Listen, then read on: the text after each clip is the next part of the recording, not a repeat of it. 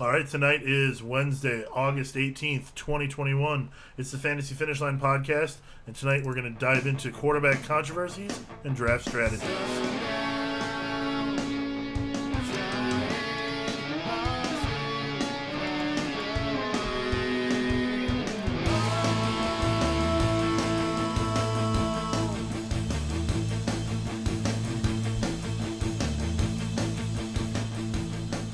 Gonna need a new song, Dave. This is a summer song. You can't use it when the summer returns. You're right, but it's still summer currently. Okay. Preseason, summer, training camp, they all go together. So I'm still good for when does summer end? When football begins? Either Labor Day or September 21st. Fair enough. It depends on how meteorological you like to be. Not so meteorological. Okay, that's fine. Yeah. So, welcome to the show, everyone, watching live or checking us out sometime in the future. I am Jason Evans, joined as always by David Biggs. That music you just heard, the musical stylings of Mr. David Biggs. Very nice, Dave. All the music you hear during the podcast now is written by Dave. Well, cheers. And then we don't have to worry about musical royalties because I'm the one not getting paid. Yeah, but you know that somebody is going to submit some sort of copyright claim on your music. No, they're not. Just to try it. Just to try the cease and desist or they get paid. Well, I would love that. Sure. I mean, but you're not a lawyer, so you don't want to fight that. I can easily fight it.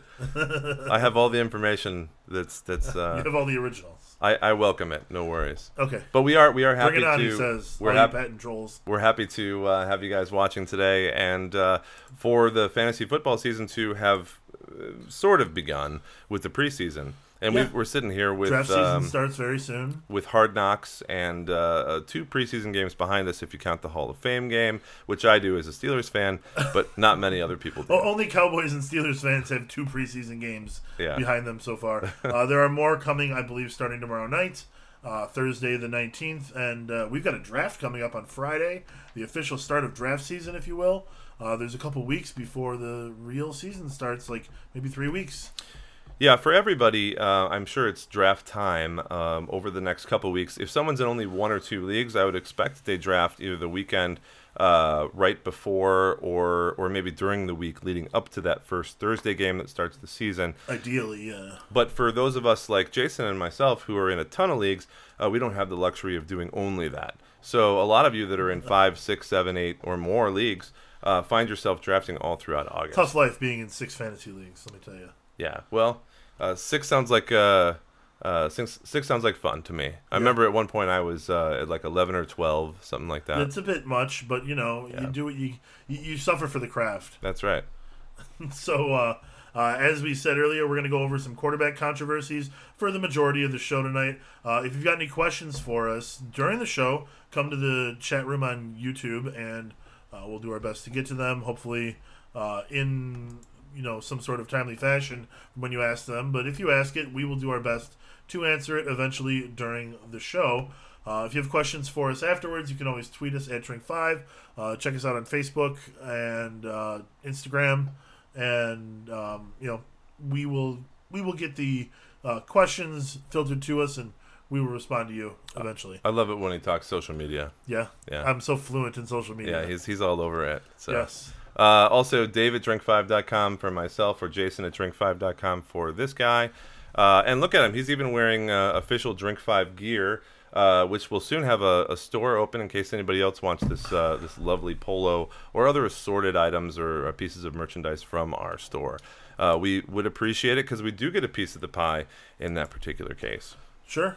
Yeah, if anybody wants to order shirts up or whatever, we right now have the nice polo. We're looking at getting some sort of women's shirt in the pipeline, and we'll go from there. So, on to the quarterback controversies tonight. We'll start with the camp battles. So, there's a few of them that we're going to look at. Winston versus Hill.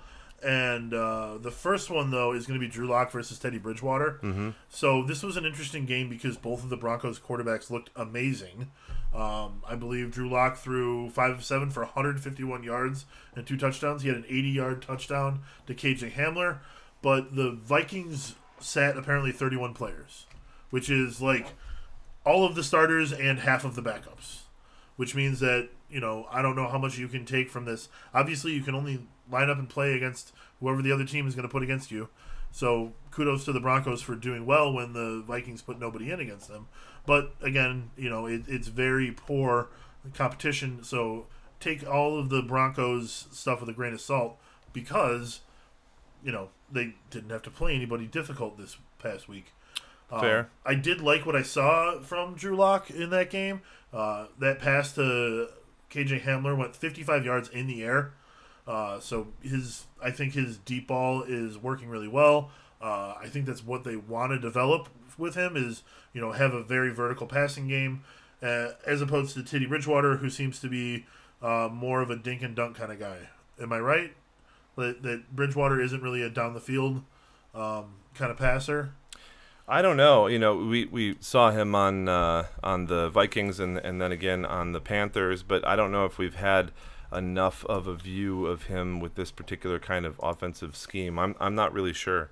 But like you're saying, if you feel like Drew Lock is coming out as the more aggressive and especially the more tuned to the offense quarterback on this particular squad, it makes sense that maybe they would go with him at least for this particular year. But Bridgewater has been, I don't know, would you call him more of a game managing quarterback? Yeah, I think that's fair considering he's never thrown more than 15 touchdowns in a season. He has only 2 seasons over 3,000 yards passing. His yards per attempt is only for his career is only 7.3. So not numbers that blow you out of the water. Obviously, Drew Lock with a very small sample size is even worse than that.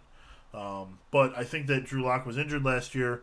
Now he's apparently fully healthy. Mm-hmm. So this could be a different kind of quarterback. I think that's the reason why they're still going with him, because they think that there's still something there that's yet to be uncovered from Drew Lock. So Bridgewater did go 7 for 8 for 74 yards. He was even more efficient than Lock, if you can believe it. Both quarterbacks had ratings above 140, and neither of them turned the ball over, so it's exactly what you want to see. Unfortunately, the Broncos, I think, are destined to be a bad team this year, mostly because they're in the AFC West, and they are not as good as the Chargers or the Chiefs. They're probably on the same level as the Raiders at the moment, who started Nathan Peterman the entire game, which was very strange. So I think that what you're looking at is this. If Drew Lock winds up winning the job, then it's going to bring up the value of guys like Jerry Jeudy, Cortland Sutton, and Noah Fant. If Teddy Bridgewater wins the job, then I think that it's going to benefit Melvin Gordon and possibly Royce Freeman. But right now what's interesting is that Jeudy, Sutton, Gordon, and Fant all have an ADP for them going in the 8th round for PPR leagues. So they're all sort of good value, but you have to know which one of them is going to wind up being the beneficiary of, whatever the quarterback's talents are. Yeah, the Broncos have 4 seasons, the last 4 seasons with losing records. So I definitely don't think that they're going to jump up ahead in some magnificent manner. So yeah, I like Sutton and Jeudy to outperform their ADP in the mid-70s, and that's going to happen if Drew Lock wins the job and he stays healthy, and he can have that vertical passing offense. If Drew Lock either doesn't stay healthy or if somehow he's not good enough to beat out Teddy Bridgewater for the job, then I think that what you're going to find is, the passing game is sort of mediocre, and one guy might be the guy in a given week, but it won't be an every week kind of thing. So I think the way that Drew Lock played in the last game, he will be the starter. Now they're going to start Teddy Bridgewater in the next game.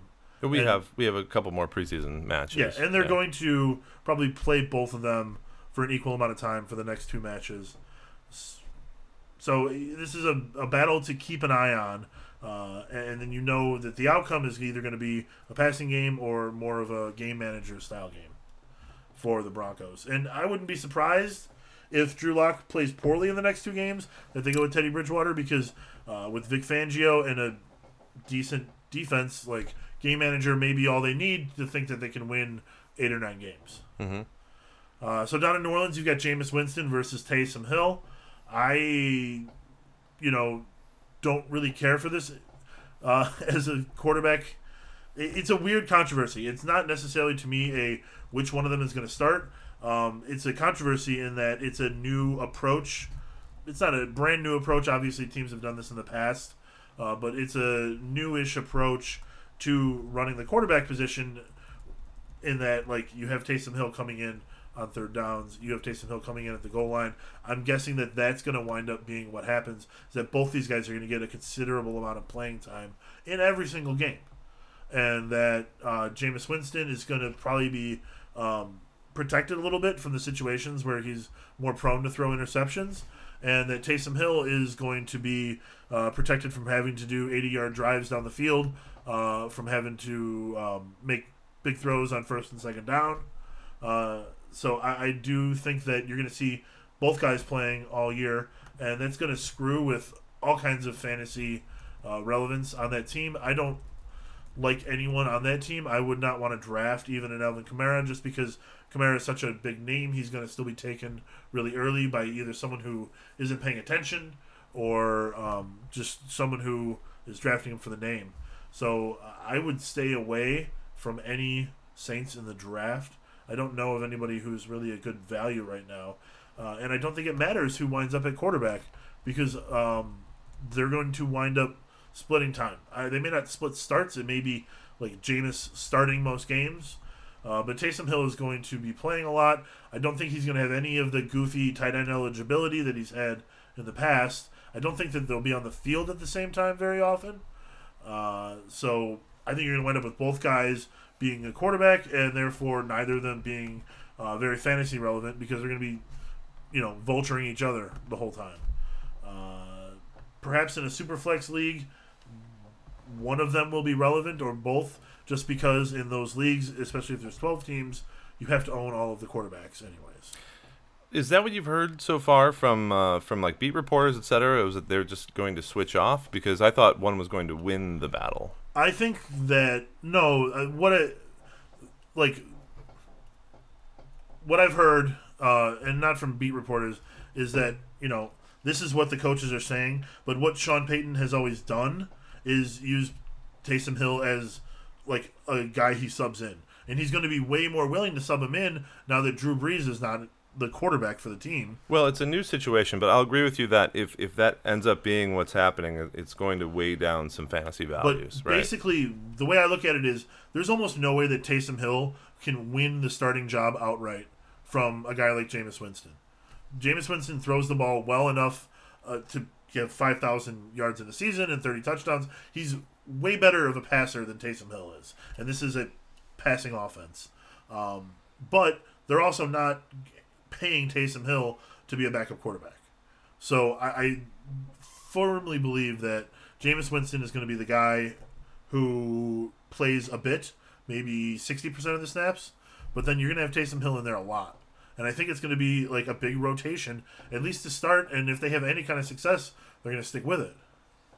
All right. Well, I kind of felt like there was going to be one guy winning over the other, as opposed to being like the Taysom Hill coming in for rotation with Breeze kind of thing. Yeah. But we'll see.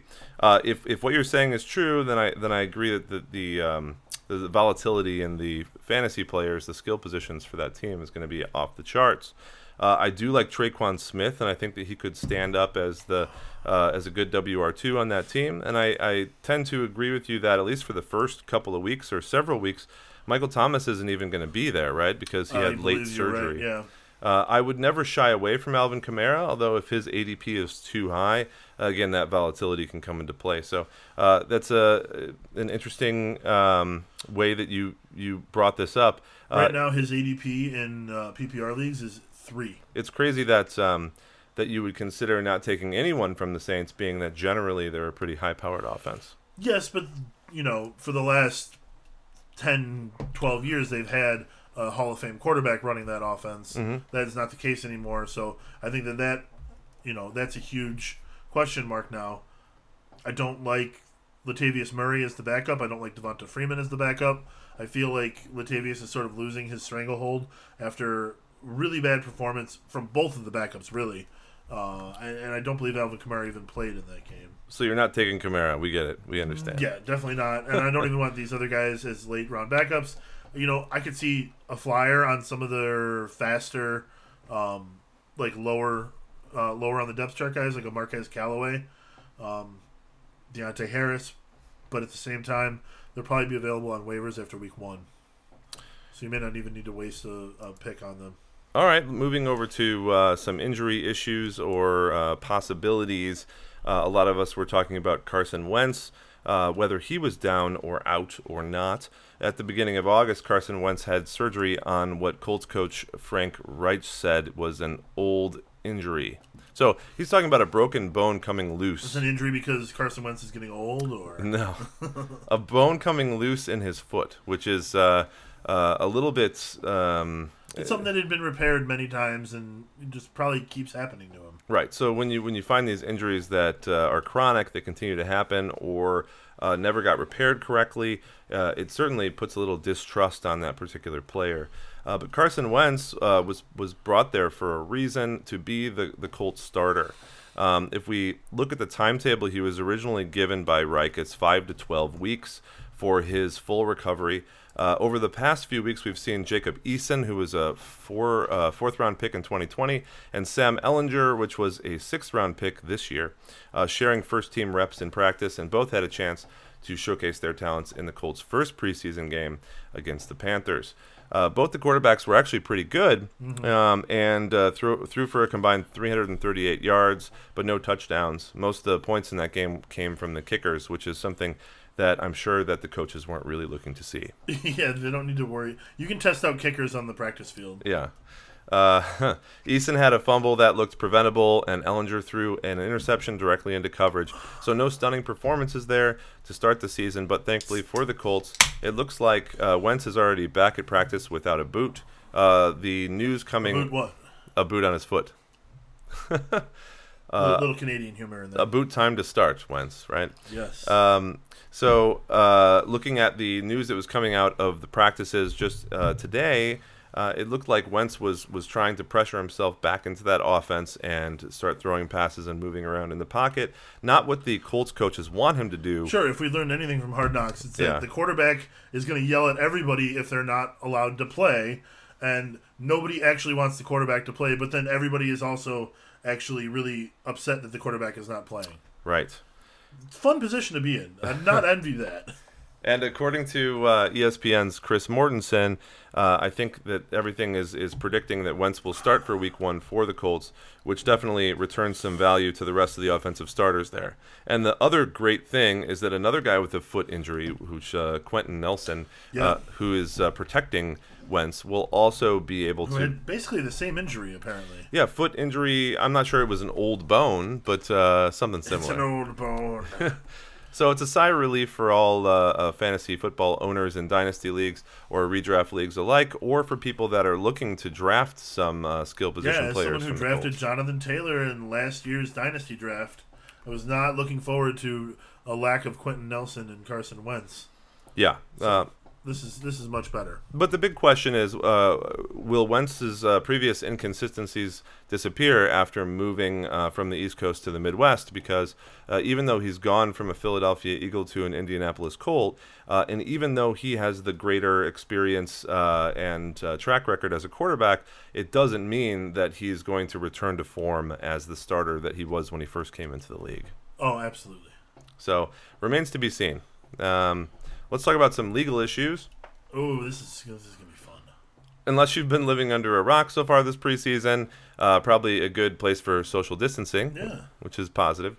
You're at least slightly aware of the developing situation with Deshaun Watson. So he's had civil lawsuits from 22 different women relating to using massage therapy appointments as a conduit or connection to sexual harassment and or assault. Now, the latest information from his lawyer, succinctly put, who just had a press conference either yesterday or today about this very subject, his name is Rusty Hardin. I'm sure there's some jokes there. Is that Watson is cooperating with the FBI and having conversations about whether at least one of his accusers is committing or has committed extortion in the case. I don't want to talk too much about this, and I don't think you do either, but we can easily see where there could be multiple sides to all of these stories. I think that Jason and I both agree on is that until everything is resolved, there most likely won't be a Deshaun Watson starting as a quarterback in the NFL. Oh, absolutely. I don't know. I hear a lot of people talking about how they don't see him starting this year. So there's possibilities to everything, but it doesn't look likely, especially. I know that Houston started talking up trades again with Watson, and that there was some rumor mill stuff going on with the Philadelphia Eagles. Yeah. And they probably should look into trading for someone like Watson at least sometime in the future, because their quarterback is not very good. No, not at all. And there I am. And so Watson has not talked to the NFL yet, because there hasn't been a request for him to talk to the NFL. The NFL has not asked yet. Because the NFL doesn't have those conversations according to their rules and guidelines until any possible criminal investigation has concluded. And there currently isn't a criminal investigation, so it's going to be a while. So they still think that they're leaving the window, the opportunity open. Yeah, that's the for point. There to be one. And he hasn't been added to the commissioner's exemption list. You know, like nothing has happened negative to Watson in the NFL other than the fact that he was already cutting ties with Houston. So they're not lining up to have him be their quarterback. I think this is going to be something where in 5 years we learn what happened. Because there's got to be something else going on that we aren't privy to. Maybe. Because he demanded a trade and the team decided to not play ball at all. And then all of this other stuff happened after all that. Like, the timing is just too convenient for them. And it almost seems like, somebody, stopped him on the street or, like, came up to him in the parking lot and was just like, if you say that you'll play for the Texans, this is all going to go away. Well, again, I don't really want to put my foot in... And that's just, that's just me being a conspiracy theorist and, like, coming up with an exciting story. It's certainly possible, and the timing is very odd. But it feels like something weird, something is going on that we're not privy to still. Well, he's shown up to Texas Texans practices, and mostly because he would have faced fines of up to $50,000 per day. Oh, so he's going to practice. Is he practicing? Are they letting him do anything? Well, he was to start, and he was even taking reps at quarterback, but over the past couple days, he hasn't been practicing. He's not going to the games. He's not going to be their quarterback. Okay. So Tyrod Taylor is the person getting most of the reps here. He's a veteran quarterback that most of you are familiar with. He'll be in his 11th year and has limited success previously. Yeah, keep those lungs healthy, brother. Well, that unfortunate set of circumstances, so crazy, where his lung was punctured by a team doctor who put the needle in too far. Yeah, that's some crazy stuff. Dr. Brian Herbert.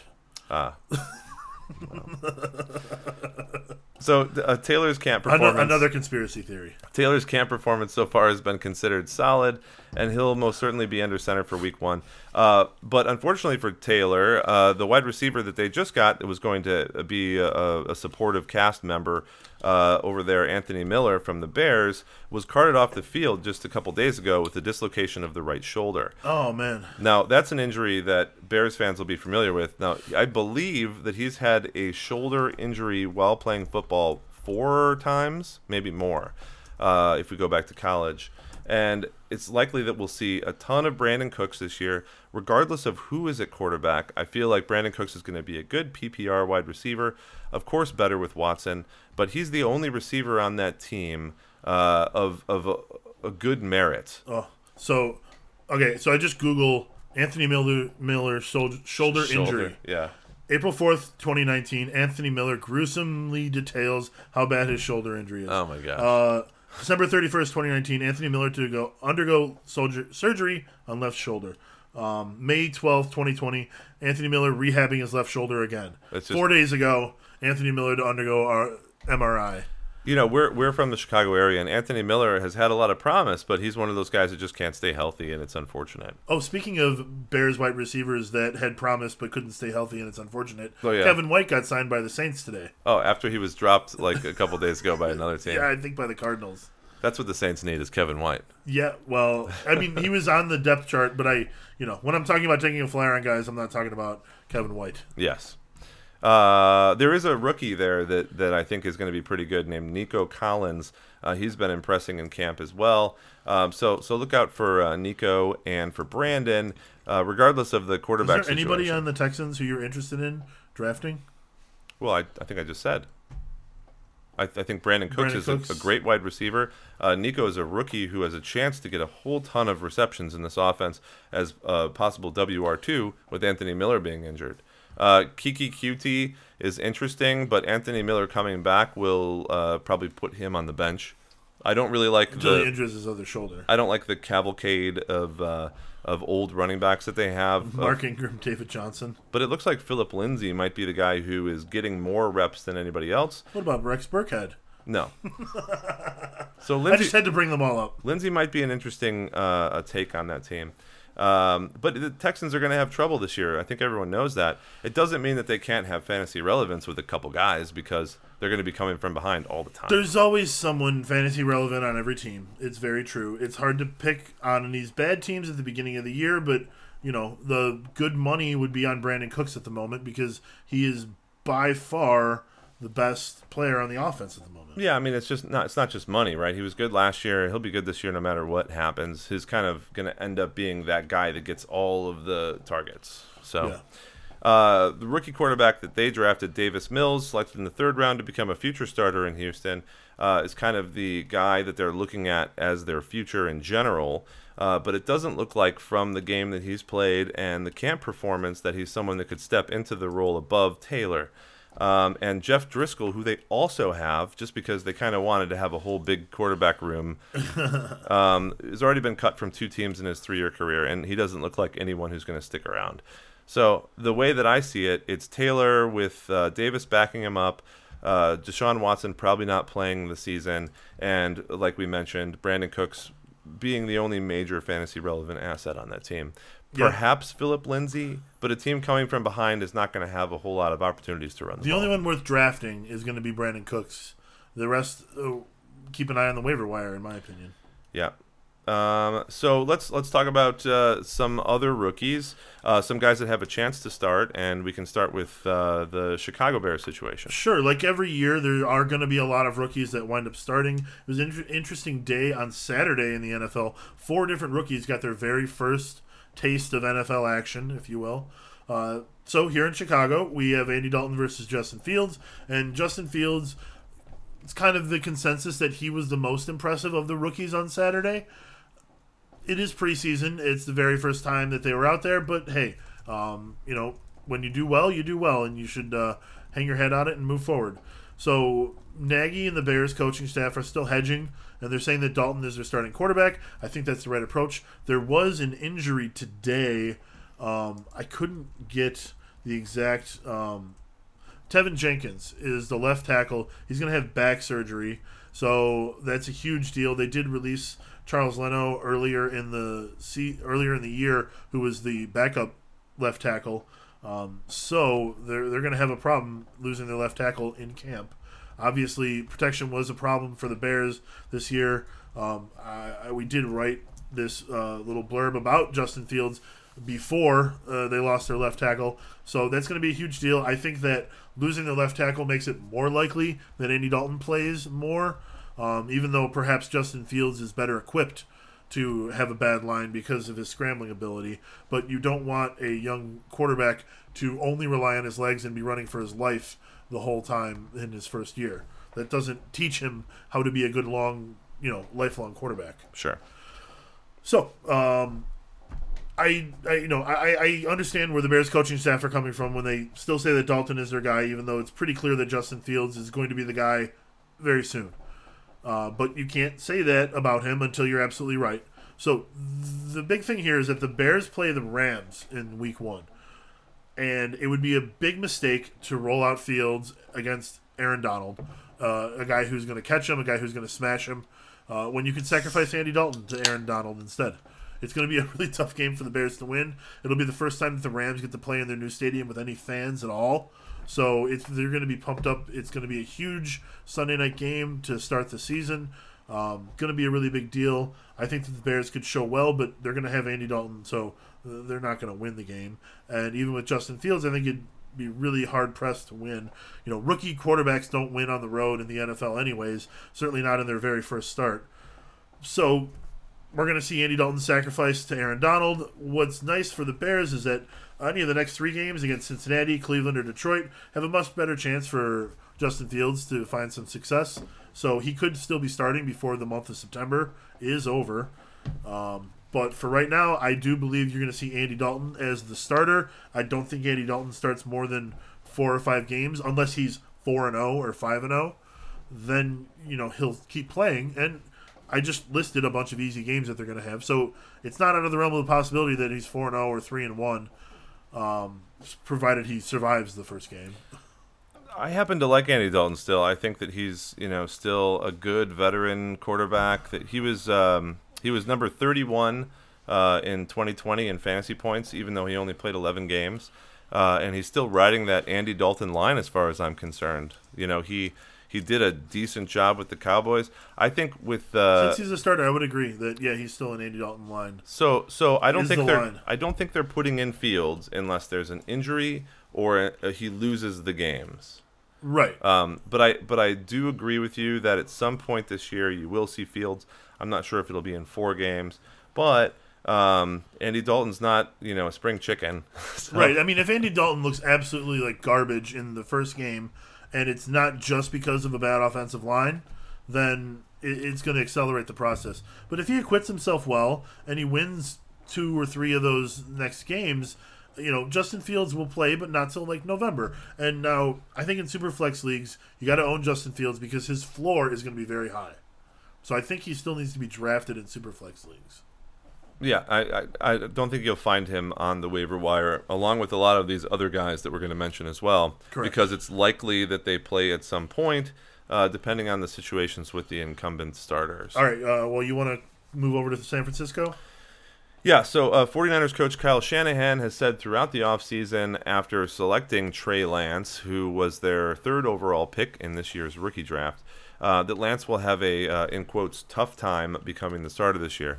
Now, I think that's just coach speak, like it always is. Coach speak is... Coaches open their mouth. It's coach speak. It's omnipresent during this time, especially because they don't want to piss off those people that are already on their team. And when you look at Garoppolo, he's going to make over $24 million this year as a quarterback of the 49ers. They already signed him. He's already going to make that money. Right. And he's so been paid that money probably. They had an opportunity earlier this spring to release him from their team. They did not do that. What that means to me is that Garoppolo will probably be the quarterback for quite a while there, depending on his performance. Let's look at the details. So Garoppolo was the quarterback just 2 seasons ago when the 49ers made it all the way to the Super Bowl. They did lose to the Chiefs 31-20. Garoppolo had questionable play. At that time, he was still a newer quarterback that had been traded from the Patriots to the 49ers, and I think there was a season full of injuries, etc.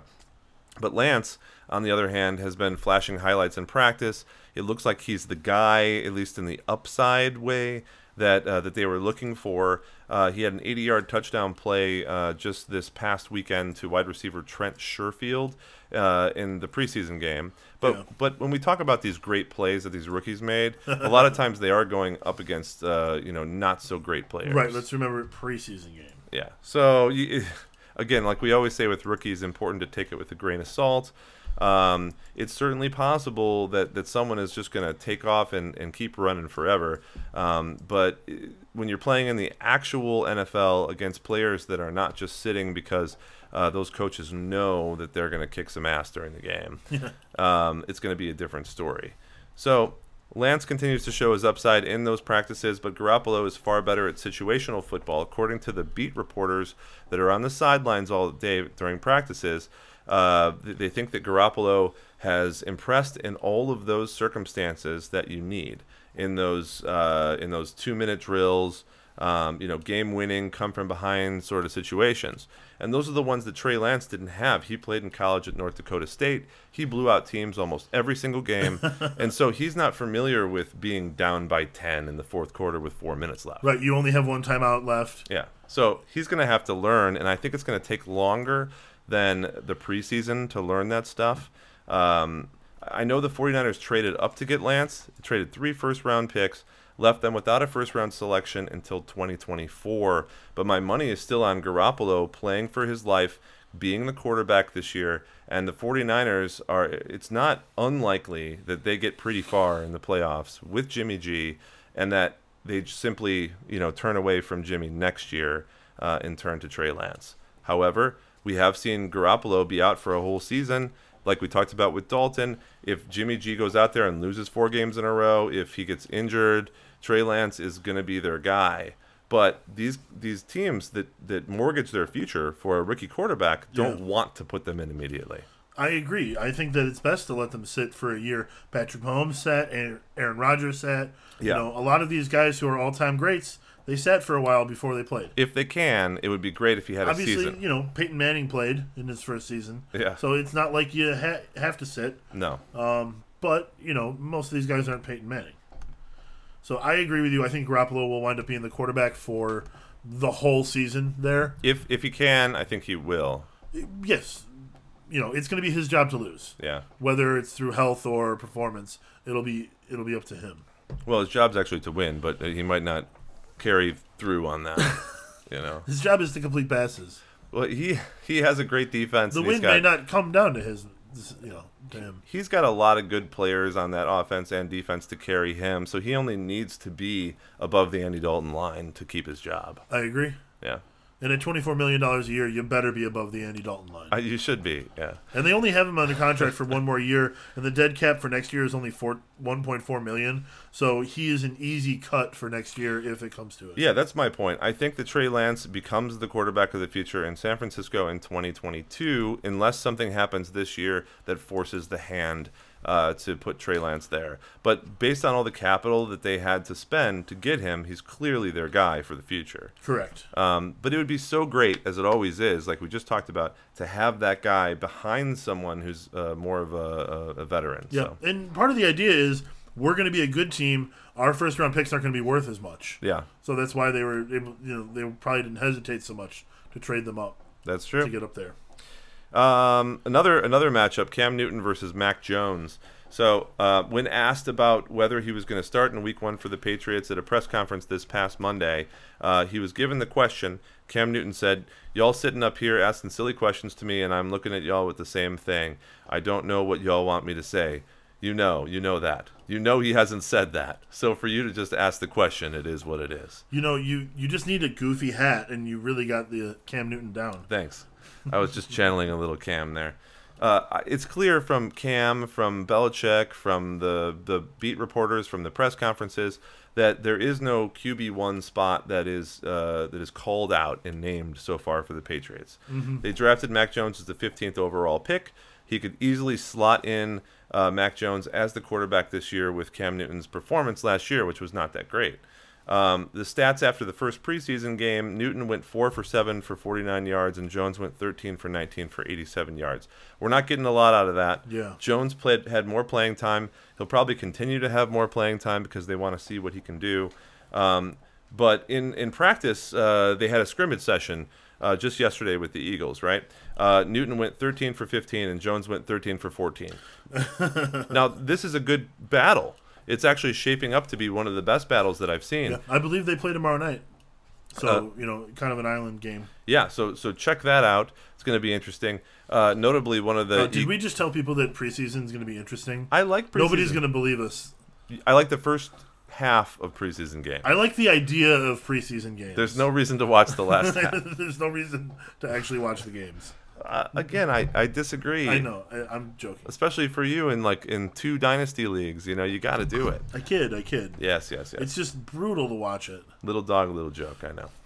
So, notably, the Eagles kept calling Cam the checkdown king. Specifically, one of the, I think the secondary from the Eagles was sort of razzing him throughout the practice, and it was getting to him. We know we've seen Cam crying on the sidelines. One of the reasons why Cam Newton is not the guy that he used to be is because psychologically stuff has gotten to him. And I think that's still happening. And being, Bill Belichick's quarterback cannot be helping him. Yeah, I don't know that Bill Belichick is going to be the kind of guy to coach him up psychologically. Right, but I think maybe I don't know, maybe. If we look at Belichick historically, it's more likely that Cam will be the one lining up to start on September 12th against the Dolphins. I would not be surprised if Bill Belichick was like, well, mental health is important, and you need to take some U time, Cam. Yeah. Belichick tends to favor the veterans. Whatever will help him win, I think, is what he would do. Well, one thing he tends to do is not start the rookies, not correct. It's more likely that Cam is the starter there, but I think that Cam has such little wiggle room that he probably can't move his arm out from under his chest. He's spelunking right now. That is not much wiggle room at all. He's cave diving. He's in a bad position. So, interestingly, there are news reports out of camp, and this will camp, and this will probably harken back to what you were talking about with Taysom Hill and Jameis Winston, that Bill Belichick has been slotting either of them in each other's series for like small, just one-play things. And it's possible that maybe they bring in Mac Jones, or maybe Mac Jones has a series and they bring in Cam Newton on the goal line. Because, one of the good things about Cam, for example, is that he has historically had pretty good red zone figures because no one can really defend against him. Right. They have to stack the box because he'll run, and then he can just toss it to a tight end. Yeah. Now he's got 2 tight ends. Not on the field at the moment. 0 at the moment. Yes. Maybe 2 in theory, Yeah. So I think this one's still anyone's game based on preseason performance, but I wouldn't put it past Belichick to sneak those guys in, during a live game. Yeah. Not as much necessarily as happens in the Saints. Definitely not as much. So back in the 70s, I believe, a couple of famous guys tried this. They tried the rotating quarterback, the relief quarterback. I'm not sure. A coach named Tom Landry and a quarterback named Roger Staubach. I'm not sure the 70s has tried any doing that. bearing on But what I'm modern saying football. is, one of the best quarterbacks in history, one of the most well-regarded coaches in history, Bill Belichick definitely would be very aware of this. They tried the whole rotate the quarterback thing back then. Yeah. It didn't work to the tune that, nobody tried it again for 30 years. Until really now, persistently anyways. No, I'm sure that people have swapped. We saw Rex Grossman and Kyle Orton swap back and forth a little bit, but nobody's really persisted in doing it game after game, until Sean Payton. I totally get it, but 50 years ago. Yeah, it is almost 50 years ago now. So, yeah, but what I'm saying is that Belichick remembers. Yeah, no, you're not wrong about that. Yeah, he certainly does. So let's touch on a few more rookies. According to the notes, it's Trevor Lawrence. Belichick. So we'll call him Trevor. How about that? Trevor Lawrence and Zach Wilson, will they be starting right away? So Trevor Lawrence, he started the first preseason game for the Jaguars. His very first play was a sack. Welcome to the NFL, you rookie. In his defense, Gardner Minshew was also sacked on the first drop back of the game. You're not trying to get Minshew to start over. I am not. I'm just saying that, look, it's probably a bad offensive line, and they played the Browns, and the Browns have improved on defense this year. Yep. So I think it's pretty clear that Urban Meyer is going to start Lawrence right away, given the fact that Gardner Minshew is the best quarterback in the rest of the group. Yep. And Gardner Minshew is not a choice of Urban Meyer in any way, shape, or form. Nope. So, what you're going to see is growing pains for the Jaguars offense. They're not going to be very good in the first quarter of the season, is my prediction.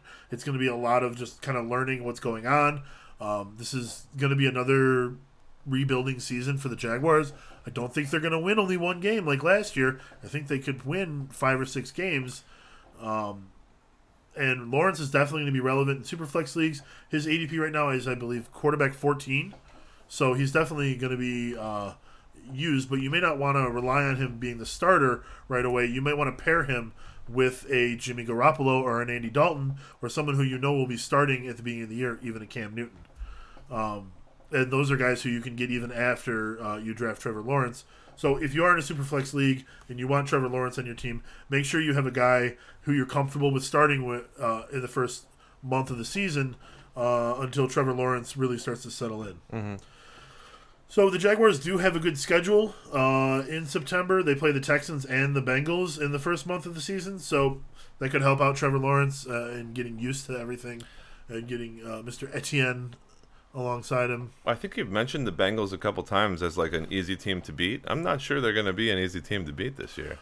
Last podcast I talked up how much I like the Bengals to be a good team, and then for 2 weeks it was just stories from camp about how terrible the Bengals were. It's stories from camp, And so I don't know what to believe, but I feel like the Bengals have focused a lot on their offense, and their defense is still not going to be that great. Yep. And what I'm looking at today is, guys playing against the Bengals defense in order to, have a below average competition to sort of get them into the flow of the NFL. Well, we don't care if a team loses or wins. We just want... I do not care unless I bet on them. We just want...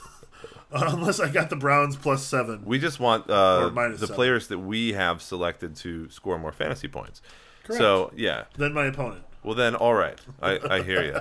And if the Bengals have a good offense, well, that's just more chucking that Trevor Lawrence has to do. Or Look, Trevor Lawrence. give me all the offense and none of the defense, and there will be more points for everybody. No defense anymore. We're taking it away in the NFL, yeah. Yes, we're going to remove it from fantasy football. So, Zach Wilson, another rookie for the Jets. He started the first preseason game as well. It's really hard for me to think that Mike White or James Morgan, who are those guys again, are going to be starting over him when week 1 rolls around. So Zach Wilson led a field goal drive and then a turnover on downs. He played for just over a quarter, just 2 drives. He was 6 of 9 for 63 yards. Truly uninspiring. So Wilson's ADP is quarterback 27. For depth, he will be taken at the end of Superflex drafts. Obviously, as we keep saying, all the quarterbacks are going to be owned in those kind of drafts. But I don't like how this looks for the rest of the Jets' fantasy players. So, the relevant names on the team, Corey Davis, Tevin Coleman, Keelan Cole, Jamison Crowder, Elijah Moore. I don't look forward to drafting any of those guys. I don't want any of them on my team. I think that there'll be people who we pay attention to on the waiver wire for sure. Because 1 or 2 of them are going to be relevant, just like we've said about the Texans and all the other bad teams we're talking about tonight. I think you're underestimating how many times the Jets are going to have to throw the ball to Corey Davis and Jamison Crowder and Elijah Moore. That's great, but I mean, I'm not looking forward to drafting them is what I'm saying. I'll pay attention to them as waiver picks, but I have no idea. This team could be okay. I don't see them being on the waiver wire, but I know what you're saying. And this team could be terrible. There are also there's some validity to marking those players that you don't want. And whether you're right or wrong, you can't take everyone, and you don't want to take everyone in a draft. True. So if you don't like their situation, and it's not, I'm not aghast at you because you don't think like the Jets are going to be bad. You don't like the Jets situation with a new quarterback and a new running back and new wide receivers and new coaching staff. Sure. I get it. I think they'll surprise. But even if they surprise, they may still be in the bottom quarter of surprise. Yeah. Yeah. So I get it. The bottom quarter of surprise. Yeah. they're not world beaters. So perhaps if they show well in the next few preseason games, they could move up the ADP or at least move on to the ADP radar. Imagine the Jets hype. Yeah. Yes, like 3 guys. Like one of them is the guy who wears the fireman's outfit at the games. That's right. Corey Davis in an all leopard onesie, catching touchdowns with one hand. I can't wait till the wide receivers come out of college in 5 years catching footballs with 0 hands. It's going to be amazing. Oh, yeah. Did you see the play in the CFL? The guy who caught the ball without catching it? So it was a throw over the middle. Did you just ask me if I saw a CFL thing? It was a viral highlight. Throw over the middle, and the receiver is not looking. Yeah. But the ball just landed tucked into his arm. Well, all right. I mean, the quarterback couldn't have placed it any better. They always say that, but literally no quarterback has ever placed the ball so well as just throwing it so the guy doesn't even have to catch it. And he scored a touchdown on the play. All right, I'll have to check it out. Yes. I can break my rule and watch one CFL. We'll tweet that one out. So a couple of guys who were on the radar for, people are asking about this, right? Players who don't want to get vaccinated. The 2 that came to mind, I don't know if they're the only 2, are Kirk Cousins and Lamar Jackson, who have both spoken out about the fact that they don't want to be vaccinated. So, is it a hot button issue? Is it a no-brainer? They are not, by the way, the only people in the NFL. There's so many of them. But as far as, like, starting quarterbacks who are going to be drafted in fantasy leagues, these are the two that stuck out to me. Congratulations, by the way, to the Atlanta Falcons, who are 100% vaccinated. I support that. So, I don't understand why guys are okay with having their bodies, put in danger and get concussions, but don't want shots. Anyways, well, it's not mandatory in the NFL. It is not. So they don't have to. Correct. So I think I would have, regardless of the COVID situation, avoided most of the Vikings and the Ravens anyways, just because I'm not a big fan of either team at the moment. Well, Lamar was number 4 overall quarterback fantasy points last year. Okay, there's a few players on each team that are interesting to me, like a Mark Andrews or like Justin Jefferson. And Kirk Cousins was number 11 overall quarterback fantasy points.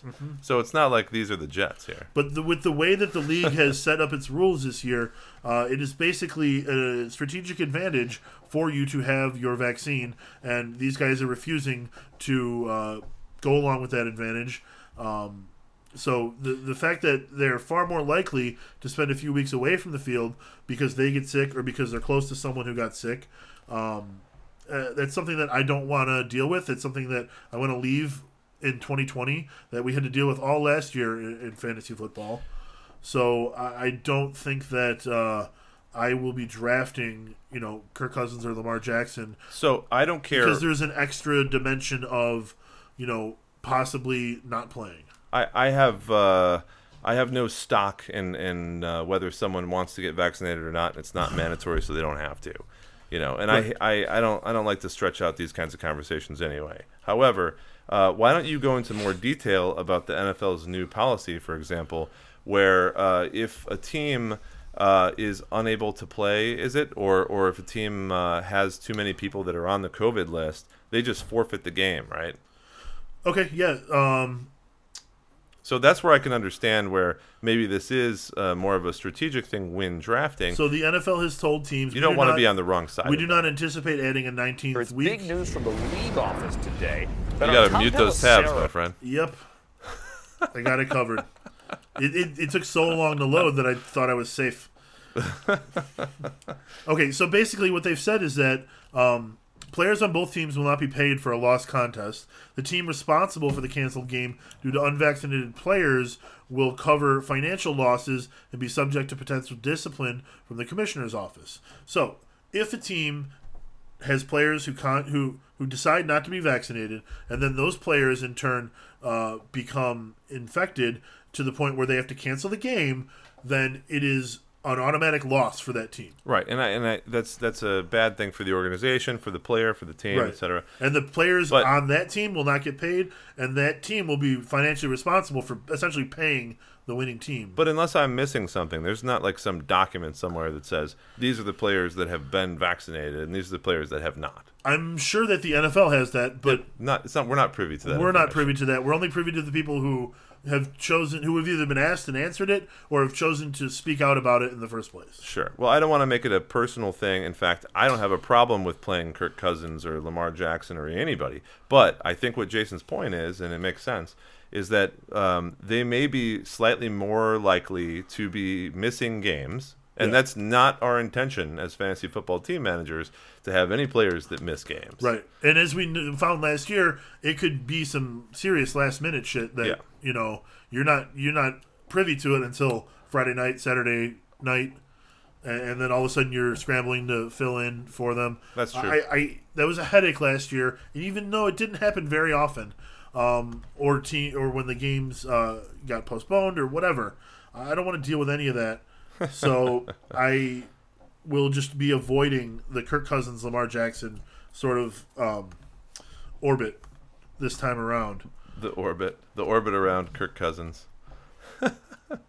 The plexiglass container that holds Kirk Cousins. Well, we have very little info about that stuff. Although to say that that most teams have encouraged their players to get vaccinated because that's simply good for their likelihood of having the ability to fill a full roster. Sure. From a fantasy perspective, being vaccinated is a positive thing.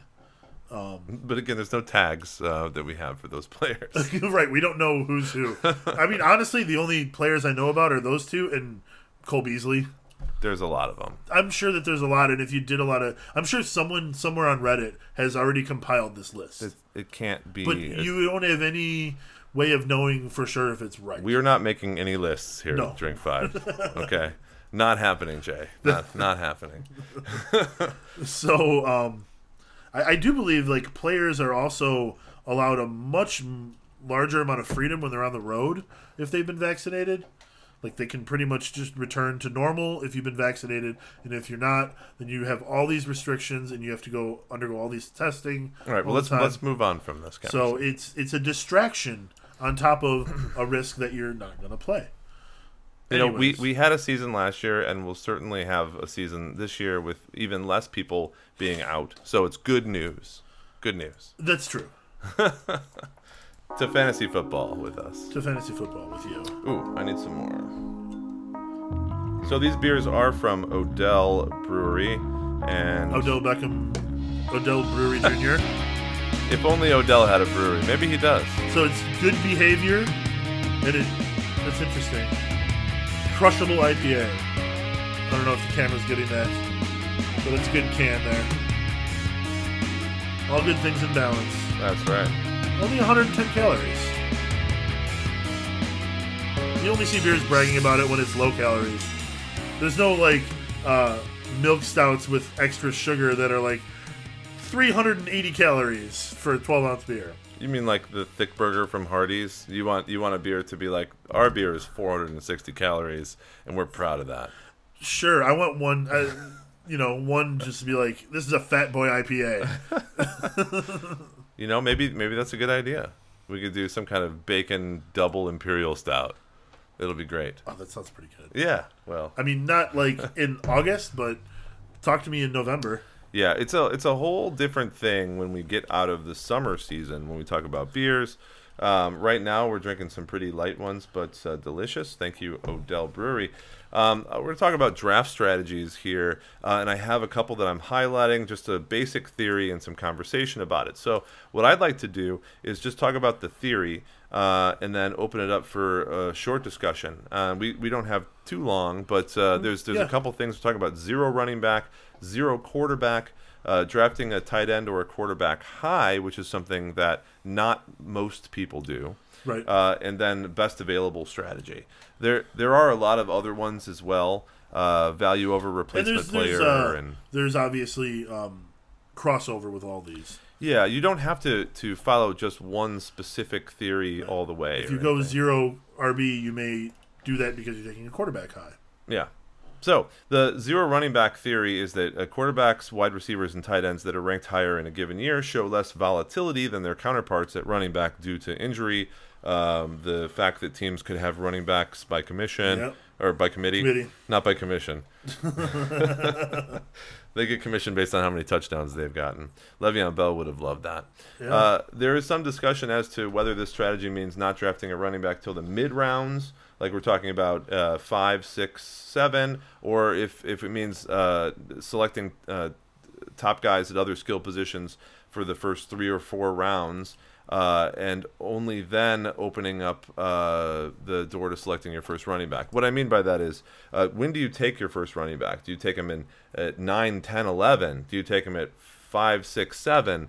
The whole point of 0 running back is that you're not taking one in the top couple rounds. Uh-huh. And so, for example, you could be comfortable with drafting Trey Sermon and Damian Harris this year, the running backs for the Patriots and the 49ers. I'm sorry, Dave. No one should ever be comfortable drafting and trying to start a Patriots running back. No one's ever been comfortable doing it in the past. Not with Ramondre running 10 times for 120 yards in the preseason. He fumbled too, But drafting those guys between rounds 8 and 10, you could take all the wide receivers, quarterbacks, and tight ends above that, and then just start taking running backs there. Yeah. We've seen people have success with this strategy before. So what is your opinion on 0 running back? Is it something that might be good this particular year? Because it is a year-by-year kind of case by case. I've always been intrigued by this and never... Have you never actually done it? I have done it. I mean, for real drafts, I have probably done we've played for 10 years, and I've done more than 50, less than 100, like real drafts. I've probably done this 5 times total, and I would say that it's really tough to keep the discipline of just waiting on a running back and waiting on a running back. But what you have to do is not only just take 2 guys, but take like 6 guys. Right. Because you just need upside guys, because 1 or 2 of them will probably end up getting more And a few times this has paid off, and a few times it really hasn't. Yeah. So where I would execute a strategy like this is generally going to be if I am drafting in the middle of the first round. Like if my first pick is in the middle of the round. Because, you've got running backs are the first 6 ADP slots, and then you've got Devontae Adams at WR7, Kelsey at tight end 1 for 8. So if you're in that area where 5 or 6 running backs are off the board, you're not a huge fan of like Saquon Barkley, or you don't want to reach for Nick Chubb, then this is where you start with that 0 running back strategy. Mm-hmm. If you're first overall, you're not going to draft 0 running backs because you're going to take Christian McCaffrey unless you're in a super flex league. You don't have to, but you would trade that pick otherwise because that's who's going to be taken. Yeah, but I don't know that. I mean, some leagues just don't even allow us trading. Well, those are dumb leagues. Well, for redraft leagues, to keep it simple, I think it's not completely unreasonable. Well, I don't think we're into very simple fantasy conversations, but that's true. To your point, if you have, I should say I understand why some leagues don't do it. If you have a 12-team league and you're drafting number 1 in a single quarterback PPR league, Christian McCaffrey is the first guy taken. Yeah, based on his history, I don't see why you could take anybody else. Yeah, so that's good advice. Unlike past years, there isn't really anybody who I really want at number 1. But really want them or not, if you because look at his quarterback is Sam Darnold, and I don't know what to do with that. I bet Sam Darnold's better than we think. I hope so. He was on a bad team with a bad coach. Yeah. But he sees ghosts though. But if you but only in New York. With Belichick. If you take the advice that you just gave, for example, then that makes sense because what you want in a running back is one of the guys that is going to have the most amount of carries, is going to have 250 plus touches in the season, and there's only a limited amount of those guys. So if they're all going, or if you're going to have to pick at the end of a run, really everyone at the top, I would say, except for Kamara, are health-wise, given good health, they're a lock for 250. You just don't like Kamara. I don't necessarily agree with you. I just don't like relying on Kamara. He's a badass, though. I know, but he has a floor that's like 3 points. And for a guy that good, like a floor of 3 points is really disappointing. I don't think that team's going to allow that to occur. No, he literally, like with Drew Brees, like he would have games where he scored like 3 points. Okay, well, regardless of that, to your point, if you're drafting in the mid to late first round, you may want to consider the possibility of a 0 running back strategy, because then you could either take a high-end quarterback or quarterback and tight end, or you could just draft really good wide receivers and then let the upside guys fall to you later, which is really the whole point of the strategy. Yeah. But you need to be, again, as you said, you need to be a little brave and not, fall to the third round and pick a running back. Don't just reach for a running back in the third round because you don't have one. You have to wait till later. Yeah. Okay. So last year is Drink 5 full PPR or half PPR now? I think we're half PPR now. In a half PPR league, his floor was 5.7 points. And everybody loves him because he has games like in Week 16 where he put up 54 points and he won a lot of people championships. Are you still talking about Kamara? Yeah. You're against Kamara. I get it. It's fine. But Alvin Kamara was the number 2 running back last year. I understand. So you can't really argue with that statistic. I'm just saying I don't like the volatility that comes from him. Well, he averages 19.7 points per game. So I know, but his floor is very low. Were you a Kamara owner? No, I don't. I don't think I've ever had him on a team. All right. Well, there's no Alvin Kamara for Jason. That's fine. The peanut gallery really likes Alvin Kamara. Let's move on to 0 quarterbacks. So the theory behind that is that there are outliers most years, but in general, the difference between the number 2 and 10 quarterbacks being drafted in a league is not necessarily worth drafting a top 5 guy with the hopes that he will end the season at 1 or 2. In 2020, if we look at fantasy points scored, Josh Allen scored the most fantasy points with 405.06, an average of 25.32 per game. Yep. But the difference between Kyler Murray, who is number 2, and Lamar Jackson, who is number 10, was only 2 points per game, less than that actually. Yeah. So 390 to 341. If you look at the other skill position players from last year, there's a higher variance between that number 2 and 10 of any other position than quarterback. It is the least variable position between those players. Correct. So unless you can choose the top 1 or 2 guys, it's not worth taking them high up in a draft. And even then, like, the top guy was only 3 points a game better than Lamar Jackson. Yes, but so it's not as if it's still not a huge advantage in my opinion. But that's the whole point. This is all for one quarterback league. If you're playing in a single quarterback league with 10 to 12 players, maybe even 14, there's still going to be some guys on the waiver wire, even if everybody owns 2 guys. And what's interesting is in a Superflex, all of the stats we just gave you make the opposite true. Make them incredibly valuable right away. Yeah. Because you can start 2 of them, and the top 10 are all so great, they all have to go almost right away, and, you get 12 quarterbacks drafted in the first 2 rounds. Sure. And then we look at if you have 20 guys taken, after that, everyone has 2 quarterbacks in a 12-team Superflex league, then everybody else is either not playing all the games that year or not having a very high points per game average, or both. Right. And so that's obviously not what you want. Yep. So I strongly endorse this strategy in a single quarterback league. I do it almost every time. So if you like a particular guy for a particular reason, you're welcome to grab him. But statistically, there's no reason to do so. Correct. In fact, you're probably reaching in almost every case. Drafting a tight end or a quarterback high. The theory of that is that all fantasy players have different ideas how drafts should be handled, but sometimes there's something to be said for going and getting your dude.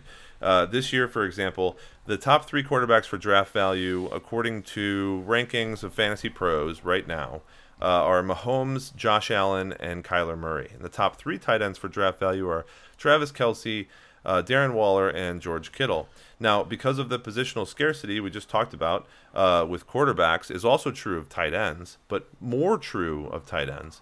It makes some amount of sense to grab one of those guys if you think that they might carry you through the season as the top guy. Tight ends, for example, you have 3 guys up here, a couple guys below, and then just everyone else is very low as far as how many points they're getting over the course of the season. If you miss on one of those guys, that 1 or 2 guy that you want, and this applies more towards tight ends than quarterbacks based on our previous conversation. Yeah. It's statistically better just to wait for the mid to late rounds when that value proposition for selecting players at the other skill positions, running back and wide receiver, that you'll be playing more of each week is higher. But I will say this. You should not punt at the tight end position. You should not wait until all of the mid and late tight ends are gone too, because then you'll be left with no one at all. So you don't, if you miss on 1, 2, or 3 at tight end, my advice is please take someone who is like 7, 8, 9, 10, 11, 12. Right. Don't just take the 4 because you've tried it. And don't take 15 Especially or 16 year, or 17. I'm glad you asked, Dave, about Kyle Pitts. So if you guys go to our website, you're going to see that we have the rookie report fact sheets out for all but the wide receivers. Wide receivers are coming later this week. We've got running backs, tight ends, and quarterbacks. So Sean pulled up this excellent stat about the tight ends. So the average TE4 in the past 5 seasons has scored 195.6 PPR points. Only 2 rookie tight ends have ever scored more PPR points than that. Most recently, Keith Jackson in 1988. So Kyle Pitts is currently the tight end 4 in redraft leagues. So what Sean's getting at, what it means is that, as you might expect, and I'm reading from the article now, any rookie tight end might as well just be called the Kyle Pitts article, right? This whole article is about Kyle Pitts. So the best rookie tight end season is what you're going to need out of Kyle Pitts in order to make it worth drafting for him. And I'm talking like the best season in the last 30 years. So it's possible, but his How many draft times? status is literally his ceiling at the moment. How many times have we talked about this? Like, Kyle Pitts is great, sure, but he's not going to fill his cup for a couple of years. He's being drafted as if he will reach his ceiling. Unless you're in a dynasty league, don't take Kyle Pitts as a number 3 tight end. Very true. Some people are drafting him as like a number 1 or 2. You want those players in your league. You want the hype lords. You want those guys. Yeah. Because they're going to take these players that you don't need to take. You're right. Kyle Pitts could live up to his expectations, but the statistical truth is that it won't happen. True. Very true. Best available. So the theory here is using your own rankings or rankings from an outside source like Drink 5 or anybody from Fantasy Pros or even the ECR there, which is the expert consensus ranking. Only drafting the top player available at all times. Anything else would be uncivilized. I agree. This is what I do most, is best available, because I feel it's the most adaptable to whatever's going on in the draft. So this Grey Poupon theory is one that a lot of GMs in the NFL utilize. Why waste the opportunity to draft a more talented player that has better value just because you have a need at a different position or you don't like that player for various reasons, or the team or the coaching staff? An advanced technique here to add on to that is to utilize tiers in your rankings. Yes. Because you may not want to draft the next guy in the overall rankings.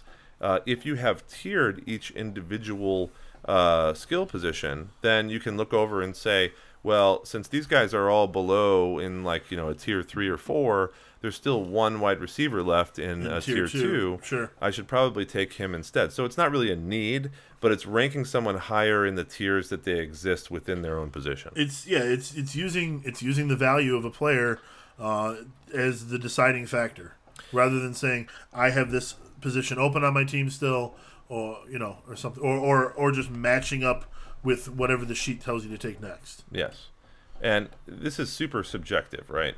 And you may need to ignore positions depending on where the chips fall. Now, when I asked Jason, since you said you utilize this strategy often, do you find yourself not drafting then like a tight end, or not drafting a last wide receiver until like you regret it? Or are you able to utilize trading within the league and all the other options you have available to you to counter effect any of that negativity that could have happened? I certainly will occasionally, especially in a Superflex league, go ahead and pick up that fourth starting quarterback, because I know that I'll be able to trade them away. So I'm not afraid to draft a position that I'm already strong at just because there's good value there. Or just because I have too much of it on my team. I'll go ahead and take that because I know either I'm going to get injured or someone else is going to have an injury and they're going to need one of those players. Yeah, the main problem with the whole best available strategy is best available according to whom. Your rankings that you're using are either your own or someone else's, but not everyone agrees with them. And certainly most people don't. And so you may draft the best available team, but you may find that no one wants your scrap players that you just picked up. And some things that we have always recommended year after year is that you familiarize yourself with the main rankings, the ESPN rankings, the Yahoo rankings, whatever people in your league use year after year. Familiarize yourself with that. Find out where the differences are in those rankings. Maybe and one they've got a guy, ESPN's got a guy at 70 that Yahoo's got at 40, right? So if everybody's using ESPN, you know that you can wait a little bit longer to pick up that player. Yeah, and honestly, the best strategy, if you have the available time and resources to do so, would be to set up a spreadsheet that has all of them, or to bring several of them to your draft, because you know there's going to be people that have ESPN rankings or Yahoo rankings or Fantasy Pros ECR rankings. Yep. And if you have those and you're marking them all off during the draft, then you know what guys are going to be selected next. Yes. Unless you're in a team, in a league with all experts and they have their own individual rankings. But that's not very often that you come across that. Right. Yeah. So yeah, those are, I think, the main ones. I think the other thing that, I think we discussed most of what we need to for today anyway. And you can always look for draft strategies online if you want to. I really do like the value over replacement player strategy, but it gets more complicated. There's an algorithm there. You have to figure it out based on the scarcity of the players and the point projected per the scoring rules for the league that you're in. Sure. But if you're able to do that, that's what you need to do, really. Draft someone that gives you a higher value than anyone else that you can draft at that moment. Now, if you want to just go with your gut value, you need that third wide receiver, and if you don't get him now, you're going to regret it forever. Then do it. But statistically, it's more important to take someone that will have been taken in the next couple spots. Right. I mean, to go back to the tiers for a minute, you're absolutely right when you say, like, okay, there's one guy left at the end of tier 2, and then I've got at this other position all of tiers 3 and 4. Yeah. If you skip taking the end of tier 2 wide receiver in favor of a tier 3 running back, well, by the time you come around again, there may still be tier 3 running backs available. And as we've seen, like, inside of tiers, the point projections shouldn't be that far apart. Mm-hmm. So always get your rankings ready ahead of time. Separate them into tiers by position. And you can go by tiers in the overall as well if you want. But frankly, I throw away the overall after like the second or third round anyways and just go by position. And I just use the overall as like sort of a guide as to who's most likely to be taken next. Well, the overall is another indicator of tiers. It's just one that maybe you didn't make up yourself. That's very true. But yeah, I would encourage everyone out there to, when you're using your rankings, please create specific positional sheets as opposed to just going off one overall. And I think that's what Jason's talking about too. Right. Because you don't want to be stuck in that situation where you're the guy that drafts the first kicker because he popped up on your sheet as 164. And he's like, well, I have all my wide receivers filled out. I guess it's time for me to select the kicker, Right. You pick your defense in the 10th round because you filled all the other positions. Well, look, if you're doing a good job in drafting in any league, then you're not taking Justin Tucker. Because Justin Tucker is selected by the players that do not do a good job. Just like the other positions, the difference between the kickers, the volatility in kickers is ridiculous because the people who end up the best or in the top 5 are often like the 20th kicker off the board, which means they weren't drafted at all. Tucker has been very good, but you know what I mean. You get a Tucker who will be top 5 every year, but he's not going to be number 1 every year. He might be 5 and 4 and 6. Yeah, it's the value over replacement player where like you could have gotten that 5th wide receiver, but instead you get Justin Tucker. Later in the year when 2 wide receivers are out and you have nobody to pick up, you have to play someone who's not good, who's not going to score you any points. And yes, you might get that extra 4 points from Tucker, but your wide receiver is going to score 2. So all right, well, I think we're kind of going in circles now. So let's take this in for a landing. If you guys have any questions about your drafts, make sure to go ahead and reach out to us or to join us during our next live podcast, which will be on September 1st at 9 p.m. We will have the chat room going at that time so that you can ask us questions live. You can follow along with the podcast live. Before then, you can always tweet us at Drink5. You can follow us on Facebook, facebook.com/Drink5, I assume. You can follow us on Instagram at Drink5 and ask us any questions. You can email Dave and I, Dave at Drink5.com or Jason at Drink5.com. Most of your information is right, but just go to Drink5.com and all that stuff will be there for you. If you find things that say Drink5, then it's going to be us. So it'll get to us. You can ask us all the fantasy questions you want. You can ask us about beer, about life, the universe, and everything. There you go. All right. We'll see you guys in 2 weeks. Good night. 2 weeks. Hello.